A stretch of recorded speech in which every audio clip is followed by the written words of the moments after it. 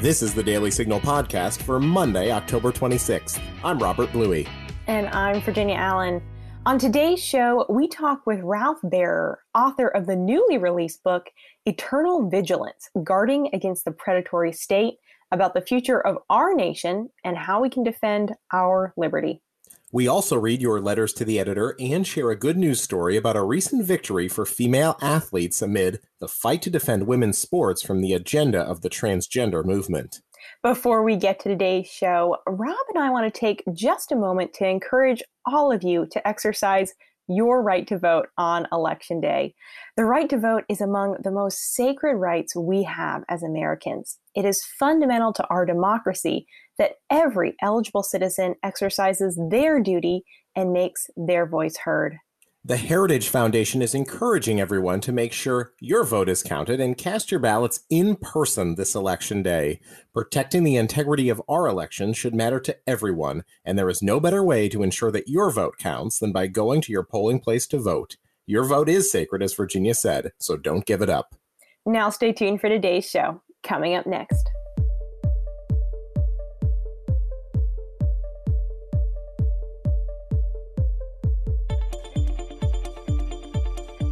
We are joined today by Ralph Barer, author of the newly released book, Eternal Vigilance, Guarding Against the Predatory State. Mr. Barer, welcome to the Daily Signal podcast. Well, thank you, and I appreciate the opportunity to share the book with you and your audience. Well, I love how you begin the book. Right at the top, you have this excellent quote from Thomas Jefferson, which is, "The price of liberty is eternal vigilance." And I assume that is where the title of the book came from. So let's unpack this idea a little bit, that in order to maintain freedom, we have to maintain vigilance. So what did Jefferson, and what do you mean by that? Well, I mean that we've got to be alert to what I call the darker side of human nature when it comes to government. I'm not talking about necessarily vigilance on the everyday legislative process. That's simply too complex and too easily obfuscated for the average person. I'm really talking about a deeper vigilance with regard to constitutional principle and structure. Something that is a precious inheritance of our country is embedded in our Constitution, and something that actually, as I show, comes from over 2.5 millennia of human evolution. So in maintaining that vigilance, like you said, it's this sort of larger picture, and we have to be acutely aware of what is happening in our country. So how do we recognize what actually is a threat to our freedom? Well, maybe it's a little pretentious. I try to establish what I'd call an empirical principle in that regard, an argument that facts and results are what count, not sentimentality. And we've got to get people attuned to that. And I must say in this regard that the Heritage Foundation, along with Dow Jones, puts out this marvelous work every year, the Index of Economic Freedom. And that takes an empirical approach to looking at the performance of a country and what policies, what institutions are absolutely essential for producing the best outcomes. So, I think many Americans look at what's happening in our nation right now, and there is concern for the future. There is concern that, we're losing freedoms or that certain liberties are at risk. But not everyone will actually sit down and write a book about what they're seeing and their concerns. So why is this issue so important to you that you actually took the time to write this book? Well, the growing problem has been around for some time before I started writing the book. Things, I guess, have just gotten worse as we've proceeded, but it was so alarming to me, and it was so puzzling to me, that we really do know what needs to be done, what policies work. I mean, not only do we have heritage, we have Cato and Mercatus and all sorts of people that have analyzed this, and yet it somehow was not getting through, or not getting through enough to people at large. And I thought that I could connect the dots perhaps in a way that would be more engaging. Plus, I wanted to understand it myself as to exactly what seemed to be going on. Yeah, yeah. Well, we're certainly thankful that you did take the time to write the book, Eternal Vigilance, Guarding Against the Predatory State. I want to read a quote from the introduction of your book. You say the book's central argument is that man's discovery of ways to successfully cooperate with his fellow man on community, national, and global scales in the face of ubiquitous predatory instincts is his greatest achievement and the foundation for all advanced civilizations. So, do you think are we losing that ability to successfully cooperate in America? Well, the more intrusive government gets, the more they inhibit our ability to function freely. Now, it might only have a downside economic consequence, but I think ultimately will have a consequence in terms of our liberties, our ability to meet our own needs as individuals. I think we've had a steady encroachment by the government over the last 100 years or more. I believe that the progressive left has undermined constitutional protections. And we've been fighting a rearguard battle ever since. Well, and I want to ask with that because, like you said, this hasn't happened overnight. This has been a gradual instance that we've seen of kind of slowly but surely just the government growing larger and more freedoms kind of being placed at risk. So I think there's such a need to really understand history. We have to understand how we got here. So what shifted in the nation to where it is increasingly difficult, to work together to find those commonalities, even in spite of differences, and to guard against the continued growth of the government. Well, we clearly have a contest between worldviews going on. I think one can be empirically defended and the other one cannot in the longer run. I don't want to cast aspersions on the arguments of the left. I'm sure most of those people are very sincere. They somehow want to do better for the average person. They think government is the vehicle to do that. Whereas my book argues that there's a lot of hubris in that the government simply isn't smart enough to do better than the distributed intelligence of people and their own ability to pursue their own needs. We once believed that in this country when the Constitution was formed, and somehow in the last 100 years there's been a gathering view that no, the individual can't direct his life's efforts to meeting his own needs adequately, but the government has to intervene. But my book also looks at examples around the world where other people have dealt with the very same problems and have come up with better solutions. Well, I'm glad you mentioned that because I did want to ask you about those other countries that you refer to in the book. So what are other instances throughout history around the world that we can look at and say, okay, this country, whether it be 50 or 100 or 200 years ago, however long ago, was in a similar position, and this is either what they did right or what they did wrong. Well, if you allow me, I'd like to use 4 of the examples. The book actually looks at 13 in total. Please. Not all of them are good examples, by the way, in the book. But why don't we start with what I think is the most startling and that most people don't know about. Let's take Singapore, for example. Singapore is a country with no natural resources, though it does have a good port. At the end of the Second World War, it was dirt poor. It seemed to have nothing going for it, but it follows all the principles of, say, the Index for Economic Freedom very closely. It pursues the worldview that I outlined, and by golly, today they have a higher standard of living, GDP per capita, than the United States. I find that utterly astounding, given all the advantages we once had in this country going forward. I think another example I would use, maybe less dramatic, but equally telling. Let's take a look at Switzerland, for example. That if you go back to the end of the 16th century, Switzerland was sort of in the same position as the United States at the time of the Revolution. They had to create a military alliance among the cantons to fight enemies. They didn't trust one another particularly, and they came up with a constitution of limited government, saying government can only do these things, and everything else is reserved to the cantons. That's actually what our original constitution said, that it had enumerated powers. The central government could only do certain things, and everything else was left to the state and the people.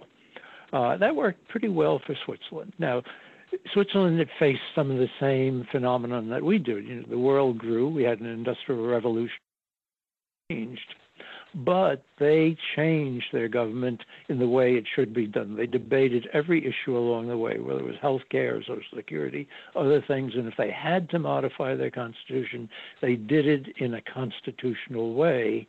And the net result today is they have a much firmer fiscal situation. They have much more intelligent pension programs, healthcare programs, and other things than we do, and they certainly don't have the horrible looming unfunded entitlements that we have in this country, and they have a great growth record, and they have a great protection of individual liberties. The other two examples I would bring in my book are Sweden and New Zealand, which might not leap to everybody's mind right away, but both of those countries went down the same path that we've been going down with very bad results economically. They both hit fiscal crises. They could no longer continue on the path they were on, and they both proceeded along marvelous reforms. In my book, I consider New Zealand to be the poster child of how reform should be undertaken, and as a result, they have fast growth now. They've corrected all of their problems. They maintain their liberties. And I think those are wonderful examples for the reader to see. So then what does America need to start doing tomorrow in order to get back on the right path of moving towards economic growth and more economic freedom and more freedom and liberty in our nation in general? Well, that is indeed the question. I mean, the programmatic things that we need to do are self-evident. I mean, we've got to downsize government, reform the entitlements from ground up. We've got to balance the budget. We've got to deregulate. We've got to get a Supreme Court that's willing to enforce the Constitution as written. But the question is, how do you get from here to there, given the stalemate that we have? I guess my book argues that we're going to obviously need a sea change in the electorate. Enough of the electorate's got to be brought to see the arguments that I bring forth in my book. But once that's so, there are lots of things that can be done. Now, I say that if you can't do it through the normal electoral process, the chances are we're going to have a major fiscal crisis on our hands. We're going to hit the same walls that Sweden and New Zealand hit at one point, and then we're not going to have a lot of choice in the matter. And the hope is that, as Milton Friedman once said, that we've put enough things in play that we'll know what to do. And in fact, I summarize the book at the end with what some of the more dramatic things might be. For example, there's a book by Levin, The Liberty Amendments, that indicate what amendments to the Constitution would address all of these problems. You know, the balanced budget amendment being obvious. Cato has also come out with a list of amendments that would do the job, but those are only two sets of examples. I mean, the ideas are almost obvious at this point if there's a political will to proceed along those lines. So are you optimistic as a scholar and as a historian? Are you hopeful for America's future? Well, that's an interesting question. My very best friend, who I have lunch with every week, is very pessimistic. I, however, have this belief in a sort of evolutionary development that societies have evolved in a saner, more powerful direction, which is why we live in a more affluent world today. I also strongly believe in the wisdom of the people. I think ultimately people are very wise. They're not so easily misled as you might think in a given election cycle. And in my own mind, I think that's what brought Ronald Reagan to the presidency. For all of his problems, I think Trump has reflected that unease in society. Who would have ever guessed that Trump would come to power? And I think there are further positive surprises in our future. But that's just me. I tend to be optimistic by nature. I think that's a good thing. That's a good way to go through life, being optimistic. Well, the book is called Eternal Vigilance, Guarding Against the Predatory State. You can find it on Amazon, wherever books are sold. Mr. Bayer, we just really appreciate your time today and appreciate you as well writing this excellent book. Well, I appreciate the opportunity just as much to talk about it. So thank you also. Conservative women, conservative feminists. It's true, we do exist. I'm Virginia Allen, and every Thursday morning on Problematic Women, Lauren Evans and I sort through the news to bring you stories and interviews that are of particular interest to conservative-leaning or problematic women. That is, women whose views and opinions are often excluded or mocked by those on the so-called feminist left. We talk about everything from pop culture to policy and politics. Search for Problematic Women wherever you get your podcasts.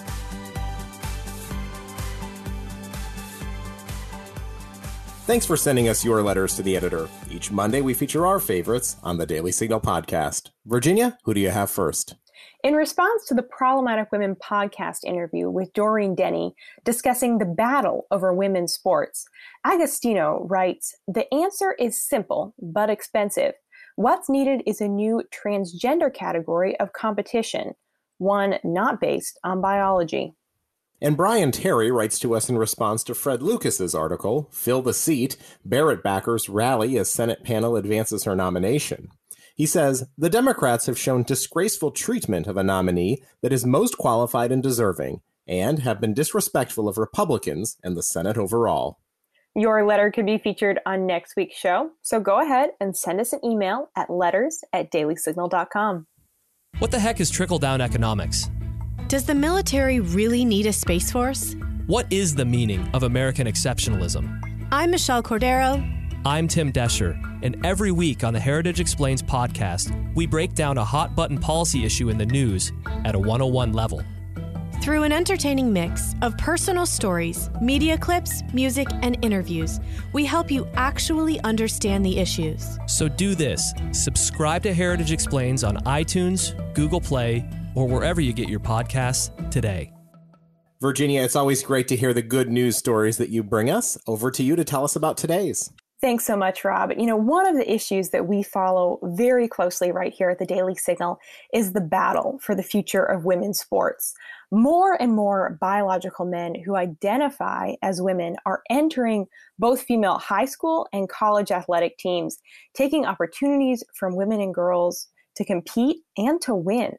Last year, a biological male from Franklin Pierce University in New Hampshire won the NCAA Women's Track National Championship. So Concerned Women for America, they saw what was happening at this small New England university, and they filed a civil rights complaint with the Department of Education, arguing that by allowing a biological male student to compete in female sports, that the university was in direct violation of Title IX, which is actually intended to provide and protect equal opportunities to both men and women in the field of athletics. So Concern Women for America, they just recently received some good news for female athletes, not only at Franklin Pierce University, but around the country. And Doreen Denny, Vice President of Government Relations for Concern Women for America, joined me on the Daily Signal's Problematic Women podcast to discuss. Our case was just resolved. We just heard about it last week, and we realized that, what the Department of Education determined was that, yes, in fact, what Franklin Pierce University did with its transgender policy was a violation of Title IX. And the thing to understand is that policy reflects the NCAA policy. It reflects many policies that universities have across the country. And because of what the NCAA has done, and even the International Olympic Committee and the U.S. Olympic Committee. So we're hoping that this case really does send the kind of warning signal to universities and colleges that they have a responsibility under federal civil rights law to ensure equal educational opportunities for women in sports. And that is based on sex. It's not based on gender identity. This is a really important victory to move this fight along in the right direction and ensure that women now and for generations to come are able to compete on an equal playing field. So we do hope that we can share more good news like this with you all soon as groups like Concern Women for America and the Heritage Foundation fight to protect every woman's right to play and win on an equal athletic playing field. Virginia, as the father of a very young daughter, it's really encouraging to me to see people fighting for this. Thank you for the bringing us the story, and also for the work that you do with the Problematic Women podcast. We don't talk about that enough, but it is a phenomenal show, and I encourage our Daily Signal podcast subscribers to check it out and subscribe to it as well. Thanks, Rob. Yeah, Lauren Evans and I have a ton of fun hosting that podcast, and it's always nice with important topics like women's sports, where we have unfortunately seen quite a bit of discouraging news. It's great to see a victory like this.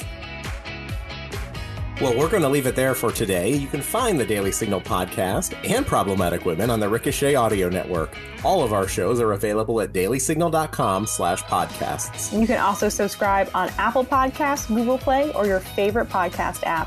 And be sure to listen every weekday by adding the Daily Signal podcast as part of your Alexa Flash Briefing. If you like what you hear, please leave us a review and a 5-star rating. It means a lot to us and helps us spread the word to other listeners. Be sure to follow us on Twitter at Daily Signal and Facebook.com/The Daily Signal News. Have a great week. The Daily Signal podcast is brought to you by more than 500,000 members of the Heritage Foundation. It is executive produced by Rob Bluey and Virginia Allen. Sound design by Lauren Evans, Mark Guiney, and John Popp. For more information, visit dailysignal.com.